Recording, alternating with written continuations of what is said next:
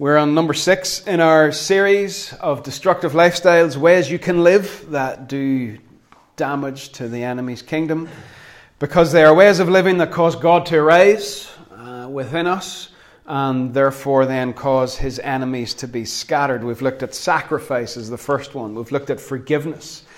We've looked at advance, moving forward. We've looked at holiness. Last week Linda did faith. And they're all things that are not normally seen as being spiritual warfare, but I think they are spiritual warfare. They are a way of living that does war and does great damage to the enemy. Today we're looking at prayer and fasting. How many announcements were food related this morning? All of them, yeah. Pretty much. Prayer and fasting. And the verse that I want to sort of hang out at the front here is in Matthew 17. After the transfiguration, Jesus comes down the mountain and there's a bit of a kerfuffle at the bottom of the mountain. And there's a demon-possessed boy. And the disciples are not able to deal with it. And Jesus comes along and he deals with it. And then he gets asked, why could you handle that and we couldn't handle it? And he says in 17:21, Matthew 17:21, this kind of demon won't leave except by prayer and fasting. Now, some versions of the Bible don't include the words and fasting there. Some of them do. This kind of demon won't leave except by prayer and fasting. I'm going to sort of major on prayer today with fasting associated with it. This is a stubborn demon. Okay, he's dug in and he doesn't want to shift. Have you ever reached the end of yourself in prayer? Have you ever battled against something that just doesn't seem to want to shift? It just seems to hang on and dig in and you cannot move it. And you're praying maybe in a way that if other people heard you, they might actually start to get concerned. Because you are so vigorous and so energetic and so focused in your praying, but you just can't seem to get change or to see progress. Have you ever wrestled in prayer? Has your prayer life gone beyond bringing your needs to God, which you should do, and bringing other people to him, which you should do? Has your prayer life moved to a point that you wrestle? That sometimes you come away from prayer knackered because it's been intense. That you come away from prayer changed yourself, like Jacob did when he wrestled all night with that angel and he never walked the same after that. He came away with a limp. Have you ever had an incredible burden on you for something that you've prayed and prayed and prayed about for weeks, and then suddenly nothing actually appears to change around you, but the burden lifts? There's a shift. There's not that same crushing, intense need to pray about an issue anymore. In Matthew 17, the disciples encounter this demon. They're not able to cast it out. They've cast out demons before. In Matthew 10 and also recorded in Luke 10, Jesus sends them out and tells them to heal the sick and to cast out demons and to preach that the kingdom of God has come. This is something they have done, but they come up against it on this occasion and they cannot deal with it. And Jesus says that this kind of demon won't leave but by prayer and fasting. There's a level of authority that the disciples at that point did not yet have. And Jesus says that it can only be attained through prayer and fasting if those versions of the Bible have it right. They certainly don't have it wrong in terms of that fasting is not a good thing. But there's a level of authority, a level of spiritual power that comes through prayer. Did he mean them to pray at that moment? I don't think he did. I don't know that we ever see Jesus encountering a demon and praying. I don't think he does. I think every time he encounters one, he just says, go. Out you go. That's it. Gone. He doesn't go to prayer in that moment. Now, if we're with someone who needs deliverance, I would pray. I'd lay hands on them and I'd pray, and I'd also command and take authority over whatever it is. But the point is, Jesus was not saying you guys should have prayed in that moment. He's not talking about what they should have done in that moment. Did he mean them to fast? To say to the father of that boy, we'll go off and fast here, let your boy continue to be tormented for another week or two, and then we'll meet up and we'll pray for him then. No, I don't think he did. I think what he means is that if they had a lifestyle of prayer accompanied with fasting, they would have a level of authority that they would have been able to deal with this. A lifestyle, a habit. Jesus in the wilderness was praying and he was fasting, and he was able to overcome the enemy when he encountered him. And I want to just sort of simply define fasting. It's not a very technical definition. It's abstaining from food for a period of time to focus more sharply on prayer. Some people will link the word fast to other things. They'll say, I'm going on a media fast, or an internet fast, or a TV fast, or whatever. Those things are good disciplines as well, but they're not fasting. You can call it that if you want, like we're not fight over it, but fasting is to do with food. It's to do with abstaining, maybe one meal a day, maybe one whole day, maybe a period of time reducing the amount you eat and cutting out all the sort of really nice stuff, whatever. But it's abstaining from food in order to focus on prayer. Terry Virgo says that a praying church is a force to be reckoned with. This church was birthed in prayer. It's been sustained through prayer. It has survived through prayer. It has battled in prayer. It has made decisions in prayer, and it will continue in prayer. If you happen to be a Christian who doesn't highly value prayer, you will get annoyed here because you're going to hear about it over and over and over again. I preach about it at least twice a year. And then other people will speak about it as well, inevitably. So you're probably hearing sermons on prayer at least 3 or 4 times a year. That's fine. That's intentional. Because we can very easily drift away from the importance of this. There's probably no other topic that gets hit as frequently in this church as prayer. And it'll continue to be that way. And it can be hard whenever you speak about prayer quite frequently. It can be hard to keep it fresh in terms of not just rehashing the same places and the same material. But I want to go into the Old Testament today and just pick out a couple of little accounts to point out some things about prayer. They're mainly to do with a time in history called the exile, when God's people are in captivity in Babylon. They were there for 70 years. So they had a generation who were born in exile. Now, when you think about this, a generation who had never seen Jerusalem, they'd never seen the temple, they had never seen the glory of God, they had never encountered the power of God. They had never been there when the temple was alive with praise and worship. They'd never seen it.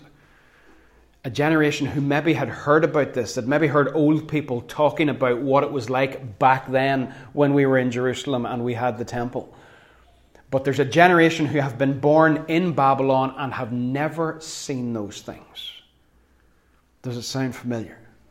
Because I think there's a generation that has been born that has never really seen the glory of God, and therefore does not have a hunger for it or an expectancy for it.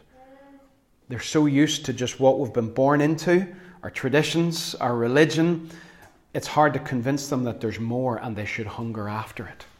And this people of God in exile had only heard rumours about what God could do. I think that applies to an awful lot of Christians today. We've heard rumours of what God can do, but never actually seen it and don't hunger after it.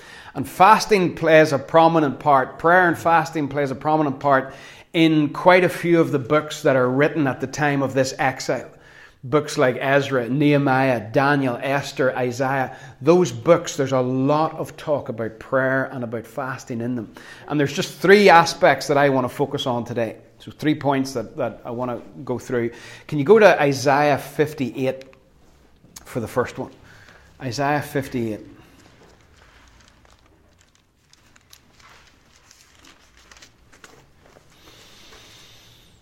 Where there's a chapter that's all about fasting. And the first 5 verses are about a fasting that God doesn't like. It's just religious observance. It's just going through the motions. In the second half of verse 3, God says to them, on the day of your fasting, you do as you please. You exploit all your workers. Your fasting ends in quarreling and strife and in striking each other with wicked fists. You cannot fast as you do today and expect your voice to be heard on high. Is this the kind of fast I have chosen? There's a kind of fasting that God doesn't honor and he doesn't care for. Just a religious observance. And in the middle of it, people are still being mistreated. God's character is not being shown. In verse 3, you exploit your workers. There's quarreling and there's strife.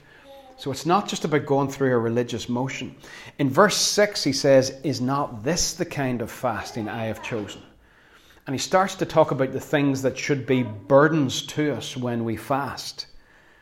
We should be fasting to loose the chains of injustice, to untie the cords of the yoke, to see people, the oppressed, set free, and to break every yoke. That's what we should be fasting about. That's the burdens that we should have, that God will listen to, a people who fast and pray for the oppressed to be set free. In verse 7, sharing food with the hungry and providing the poor wanderer with shelter and clothes for the naked. These are all things that should be associated with fasting. These are the burdens that we should have to see human beings restored and set free. And he says in verse 8 and 9, there's a whole pile of things that if we get this right, this prayer and fasting right, with the right attitude and the right focus, in verse 8 and 9, your light will break forth like the dawn. Your healing will quickly appear. Your righteousness will go before you. The glory of the Lord will be your rear guard. You will call and the Lord will answer. You'll cry for help and he'll say, here I am. If we get the posture right and if we get the attitude right, all of these things follow. And he goes on and says that the second half of verse 9, he says, if you do away with the yoke of oppression, I think that's referring to legalism. If you do away with the pointing finger and malicious talk, that's criticism. If you do away with all these wrong attitudes and focus on prayer and fasting for people to be set free and for cords and chains of injustice to be broken, God will start to do these things. And then verse 11 and 12. These two verses are class. And again, it's all in the context of a people who are fasting, praying, seeking God with vigor. When you fast, every time your belly rumbles, you pray more. You don't waste time. You're sitting there maybe at 8 o'clock at night and thinking, I have eaten nothing all day. I'm not going to watch TV now. I've got to this point and I'm in a place of faith and a place of focus on God. And I'm not now going to waste my evening faffing about. I'm going to pray. I'm sharp and I'm tuned in. And if we live in that place, where do you see some of the stuff that happens? This is from the Message at the end of verse 11. You'll be like a well-watered garden, a gurgling spring that never runs dry. And verse 12, this is fantastic. You'll use the old rubble of past lives to build anew, rebuild the foundations from out of your past. Is that not what you want to do, church? Is that not what you want to see happen? Rebuild from the rubble, renew. And you'll be known as those who can fix anything. My dad could fix anything, but that's in a different context. You'll be known as those who could fix anything. Restore old ruins. See that word restore? So much fasting around the time of the exile is to do with restoration. So many times this place has been called a house of restoration. Restore old ruins, rebuild and renovate. Make the community livable again. Just look at that for a minute on the screen. Is that not what you want to do when you grow up? Eh? Is that not the sort of person you want to be? The sort of community you want to be? To be known as those who can fix anything. Not because they're wealthy or smart or whatever else, but because they're a praying, fasting people who touch God. Known as those who can fix anything, who can restore old ruins. if you could put your spiritual glasses on, you would just see ruins and wreckage everywhere. We look at a town where buildings, in the most, they're upright and they're looking reasonably fresh. But on a spiritual level, I think it would look more like a war zone somewhere in the Middle East, if we really could see it, just ruin and destruction everywhere. But people who are focused on God and who pray and fast will be those who can restore and rebuild and renovate. So one of the things that we pray and fast for, one of the reasons for it, is for deliverance and for restoration. In 2 Corinthians, I want you to note as well how prayer and deliverance are linked. Paul says that God has delivered us from such a deadly peril. He will deliver us again. On him we have set his hope that he will continue to deliver us. 3 times deliverance is mentioned. But look at the end. As you help us by your prayers. So God's deliverance must be met with a praying people in order for it to actually happen. There's some people who say that God doesn't need us at all, and they say it in a way that I don't think is fully biblical. God wants to work, and he works whenever people know and understand his will and pray into it. We'll talk more about that later. But do you see the fact that deliverance is linked with prayer? It has to be the prayers of God's people that lead on to God's will being done. Second point about prayer and fasting is that for God's will to be done. Go to Daniel 9. This is really important. You're not going to get many points in this message, but there's going to be just 2 or 3 that I think are really, really important. Daniel chapter 9. And the start of the chapter, Daniel was an incredibly gifted, intelligent man. He was taken into the captivity, into exile when he was a young man, and at this stage he's probably in his 80s. The exile is nearly over. I want to read the first couple of verses of chapter 9. In the year of Darius, son of Xerxes, a Mede by descent, who was made ruler over the Babylonian kingdom in the first year of his reign, I, Daniel, understood from the scriptures, according to the word of the Lord given to Jeremiah the prophet, that the desolation of Jerusalem would last 70 years. So, putting that into the TIM version that we heard earlier, Daniel loved the word of God. And Daniel prayerfully studied the word of God. And when he was prayerfully studying Jeremiah, he realized that this time of exile was nearly over. That it was to last 70 years. He looked back in his journal, calendar, whatever, and he realized the 70 years are nearly up. It's nearly over.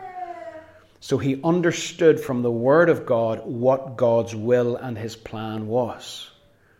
Now, have you ever heard God, through his word or through the Holy Spirit, speak something to you that he wants to do? Now, it's simple in his word. He speaks to us that he wants to see lives transformed and restored and renewed. And he wants to see people born again and discipled and following Jesus. There's simple stuff like that comes to us through his word. And then there are maybe some personal things that he speaks to us by his Spirit that he wants us to do. There are maybe things that as a church that he shows us that he wants us to do. What's our response? Do we just sort of sit there and think, isn't that nice? God wants to restore a town. God wants to rebuild lives. God wants to see people reconciled. God wants to see people discipled. Isn't that fantastic? Isn't that lovely? Because I think we do that a lot of the time. Whenever we discern what God's will is, a lot of the time our response is to say, isn't that great? But Daniel, in chapter 9, after he has understood that the captivity is nearly over, he doesn't just sit back in his rocking chair and smoke his pipe and say, this is really good. He starts to pray. And it's so important, church. If you know the will of God and don't pray about it, you'll never see it. Ever. I'm telling you that the will of God sometimes is not done because his will is spoken forth. It's not met with a faithful response of a praying people, and it doesn't happen. Whenever Daniel understood that the captivity was nearly over, he turned to the Lord. That's a really sort of weak translation. What it literally says is he set his face. He got himself completely focused on God. Fasting. Just to get rid of every distraction. I don't know about you, but sometimes you know the way you just eat certain foods and afterwards you don't want to do anything except sleep. Jonathan Edwards, not the triple jumper, but the original, Mark I, Jonathan Edwards of the Great Awakening in the United States, had this book of resolutions that he wrote, in his journal, and one of them, he'd just have resolution number whatever, 52, and then he would write what he resolved to keep doing or to never do again. And he basically wrote on it one day, "I will not eat this again. Made me feel sluggish after dinner. Couldn't read or pray." He was so determined to seek God that he didn't want to eat food that made him feel tired and sleepy. And Daniel cuts out food, and he fasts, and he doesn't just pray. He pleads with God. He pleads with God. God has said, "I'm going to do this. It's going to last 70 years. Then it's going to be over." And Daniel pleads with God that his will would be done. Do we ever do that? Do we do that? What are the things that he's revealed to us that he wants us to do, that he wants us to be part of? Think of prophetic words that have been spoken in this place over the last 6 months even. Doors that have opened. Opportunities that have come where it looks like God wants something to happen. Have we met that with sort of smiles and patting each other in the back and saying, "Isn't this class?" Or have we met it with pleading for it to come to pass? I'm learning here. Are we too quick to just say, "Oh, God's going to do that. We're going to sit and watch, maybe tag along and it'll be great"? Or are we clear out all the clutter and start to plead that it will come to pass? That's what Daniel did. He actually goes so far as to, in verse 4 of Daniel 9, he starts to confess sin. But when you read the book of Daniel, I think he's one of the only characters in the Bible about whom nothing negative is said. Nothing. And he starts to confess sin. Do we need to start to confess our own sin and the sin of the nation and the sin of the church in order to see God's will done? Because that's what Daniel did. Jesus, after he had whipped the Pharisees in Matthew 23, he says at the end of the chapter, "Jerusalem, Jerusalem, you kill the prophets and stone those sent to you. How often I have longed to gather your children together as a hen gathers her chicks under her wings." That's the will of God. He wanted to gather the people together in Jerusalem and protect them. But at the end of the verse, he says, "You were not willing. I wanted to do it. You were not willing. It won't be done." That's weighty. I don't know if you find that weighty this morning, but I find that weighty. We sometimes think, well, God wants to do it. It'll happen. No. Jesus in Matthew 13, I think it's in Capernaum, he did not do many miracles there because he didn't want to. I would say he probably wanted to, because everywhere he went, he preached and he healed the sick and he cast out demons. He could not do many miracles there because of their lack of faith. He wanted to do it, but he was met with a lack of faith. Last week and this week go together quite well. He was met with a lack of faith. Just because God wants to do it, folks, does not mean it will be done. It has to be mixed with faith and mixed with prayer. Daniel set his face, he focused his attention, and he sought God. Another exile writer is Ezekiel, and in chapter 22, verse 30, God says to Ezekiel, "I looked for someone among them, among his people. I looked for someone among them who would build up the wall and stand before me in the gap on behalf of the land." In other words, intercede, pray for the land. I looked for someone to pray, to come before me and to bring the land before me so that I would not have to destroy it. God's will to not destroy. God's will to not do damage. God's will that someone would rise up and would lay hold on him in faith and in prayer. But I found no one. I wanted to do something. I needed someone to meet me with faithful prayer. No one came. And it's not going to happen. That's weighty. Does anybody else find that weighty? Are you all just too cold? I think that's weighty. God revealed it. Nobody met it with prayer. Didn't happen.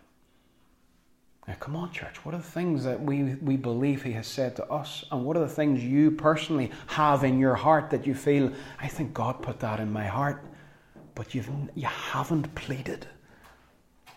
Begin to plead. Begin to pray and fast and bring it before him to see his will done. That's the second one, praying and fasting for God's will to be done. The first one was praying and fasting to see restoration and deliverance. And the third one, and the last one, is praying and fasting to win the war against the enemy. We're still in Daniel, and this again, I think, is exceptionally important. So give yourself a wee shake and stay on track here. This is so important as we pray. To win the war against the enemy.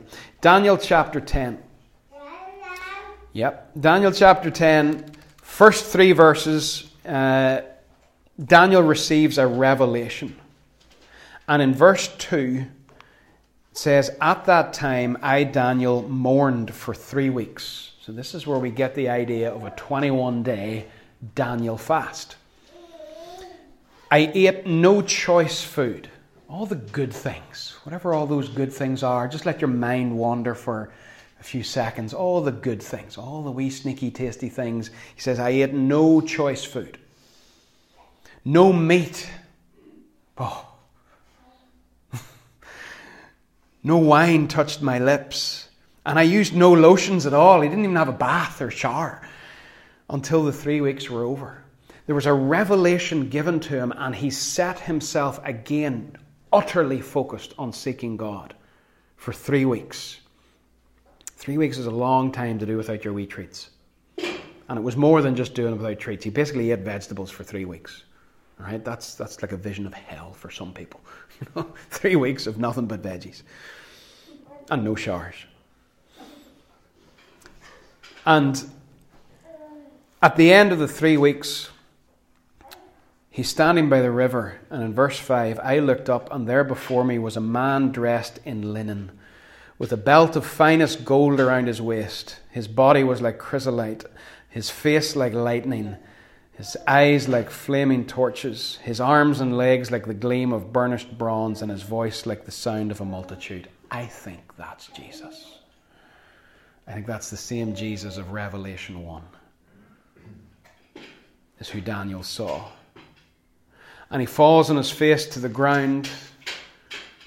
And then in verse 10, a hand touches him, and somebody speaks to him and brings him back up to his feet again.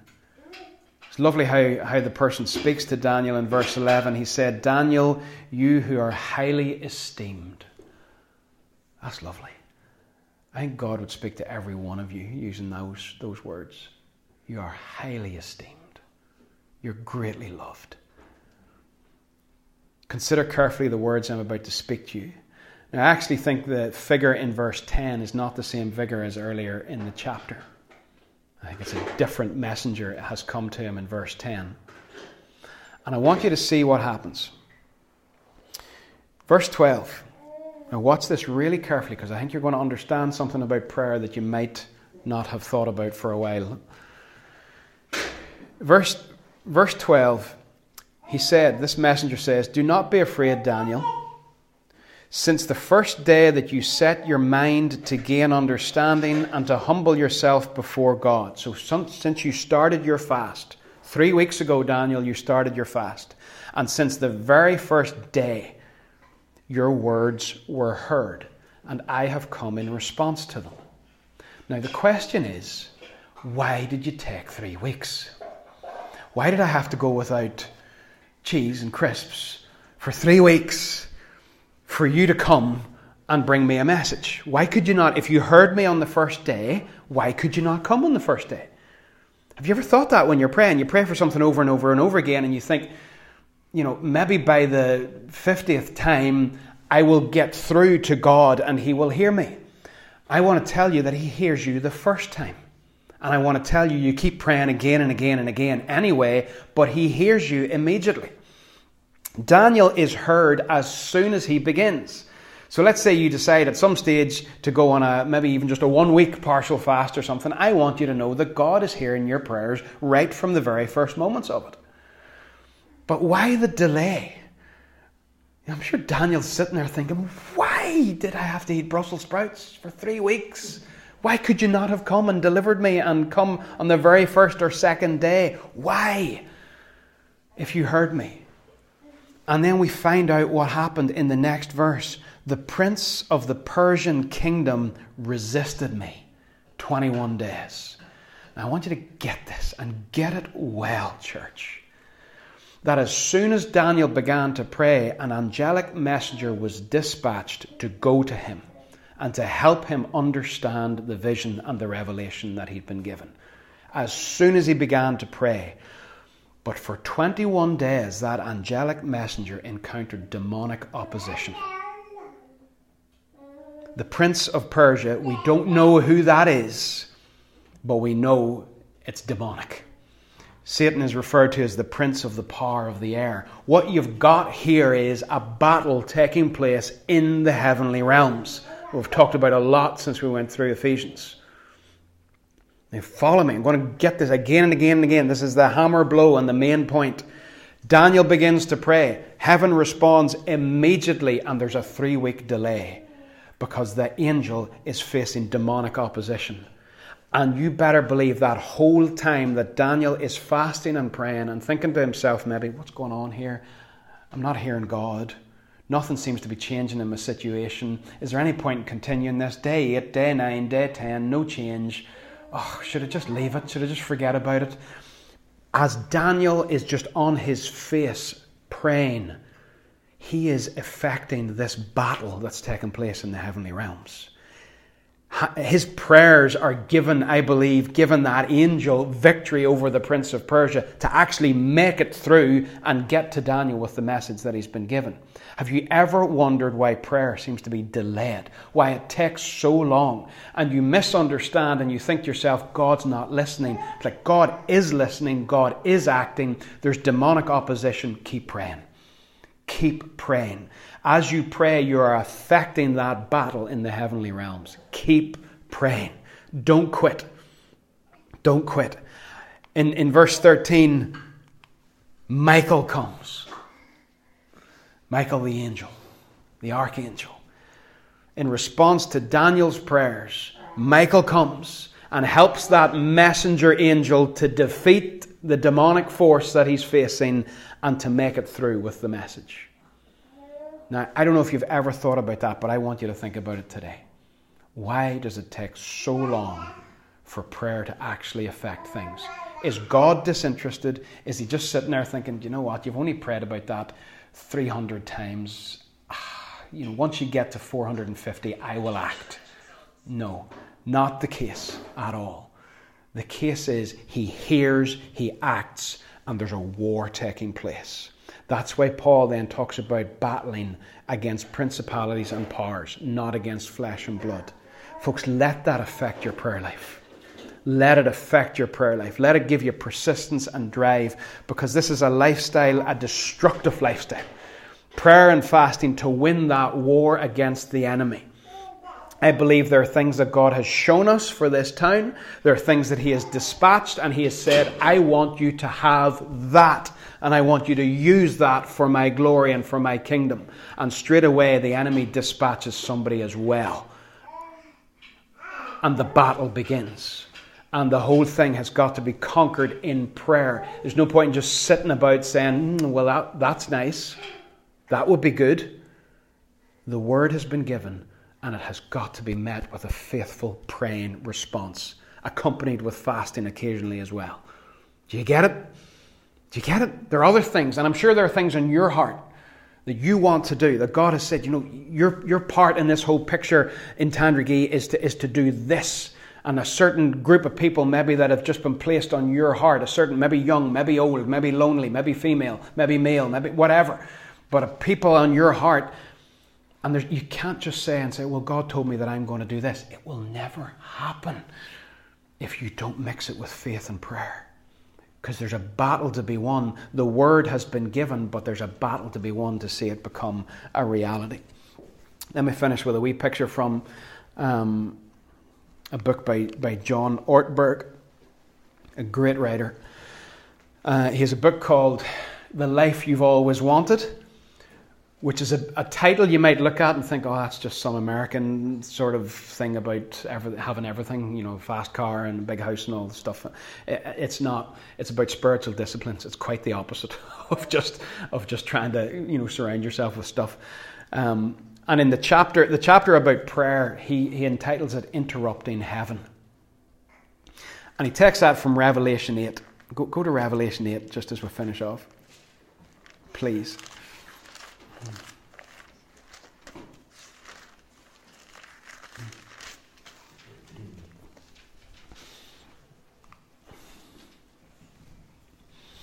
Revelation chapter 8, verse 1.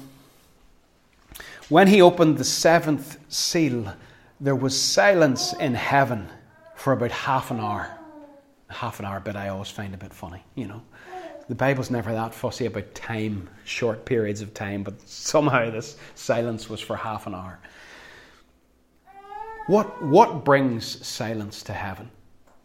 You read in the rest of Revelation and other places in the Scripture about just the sheer noise of heaven, the worship, the angels, the multitudes casting crowns before the throne and singing, "Holy, holy, holy, and worthy is the Lamb."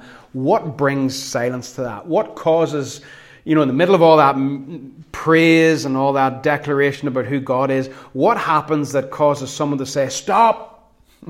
Everybody stop. Stop playing your instruments, stop singing, quiet." That's a pretty remarkable thought. In heaven, there's something that happens that just causes an order to be given. Shh. And we read on. I saw the seven angels who stand before God, and to them were given seven trumpets. Another angel who had a golden censer, that's just like a big spoon, came and stood at the altar. He was given much incense to offer with the prayers of all the saints on the golden altar before the throne. The smoke of the incense, together with the prayers of the saints, went up before God from the angel's hand. Then the angel took the censer, filled it with fire from the altar, and hurled it on the earth, and there came peals of thunder, rumblings, flashes of lightning, and an earthquake. What brings silence to heaven? What causes God or some great angel maybe just to say, "Quiet, everybody quiet"? Somebody's praying. Isn't that amazing? Heaven goes silent when people pray. And those prayers are treated like they're absolute gold. Carefully brought to the altar and offered up before God with incense. You believe that? If when you pray this afternoon or tonight, that heaven falls silent so that prayer can rise up before God. God doesn't ignore your prayers, folks. If it takes weeks and weeks and weeks and months and years to see an answer, God's not ignoring you. There's a battle raging. As soon as you open your mouth and say, "Father, silence! My child is speaking. Let it rise before me." So precious to Him are our prayers. We interrupt the worship of heaven. And in verse 5, the response then to those prayers is action on earth. The lightning and the thunder, all visual metaphors and symbols just for tremendous action of God on the earth in response to prayer. Wow. The devil tells you he's not listening. The devil tells me when I pray, I just feel sometimes as if there's a voice in him. He's not listening. He's not listening. He's not interested. You have to pray harder. You have to do something more. You have to stand in your head or do something daft to get his attention. Church, he is listening. He is listening from the moment your mouth opens. There's a battle to be fought. There's a battle to be fought. So prayer and fasting are necessary if we want to see deliverance and restoration, if we want to see God's will done, and if we want to win the war against the enemy. Walter Wink, great name.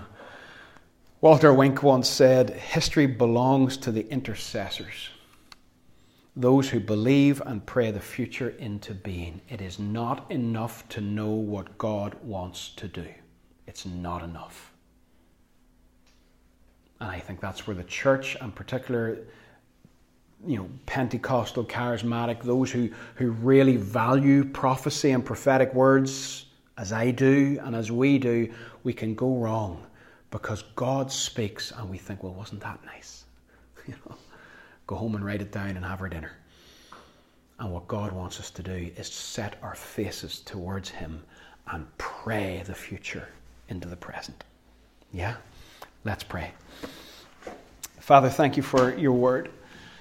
Thank you, God, for the gift of prayer. Thank you for the discipline of fasting. Thank you for the assurance, Lord, that you hear us. I just want to correct that in every heart today. Anyone who ever has thought God's not listening, that is a lie, and I rebuke it and drive it away in the name of Jesus. Abba, Father, hears his children, silences every other sound when we open our mouths, and he listens to every word because he loves us and he is good. And I thank you for that picture, Father. And I ask, Lord, that you would help us in the battle. Help us to understand what's going on, Lord, in those long days and nights and weeks when nothing seems to change. Help us to understand what we're engaged in and to engage in faith and with power and with perseverance, Lord. Build your church, Father. Remind us, each one here today, Lord, I pray you'd remind us of things that you've spoken over our lives, that you've spoken over this place, and that it is not good enough to just say, isn't it nice, isn't it lovely what God wants to do. Remind us, Lord, that we need to be bringing these things before you and pleading with you to do them, Lord. So have your way in this place. Reawaken us in prayer. Reawaken our faith, Lord. In Jesus' name. Amen. Amen. Thank you.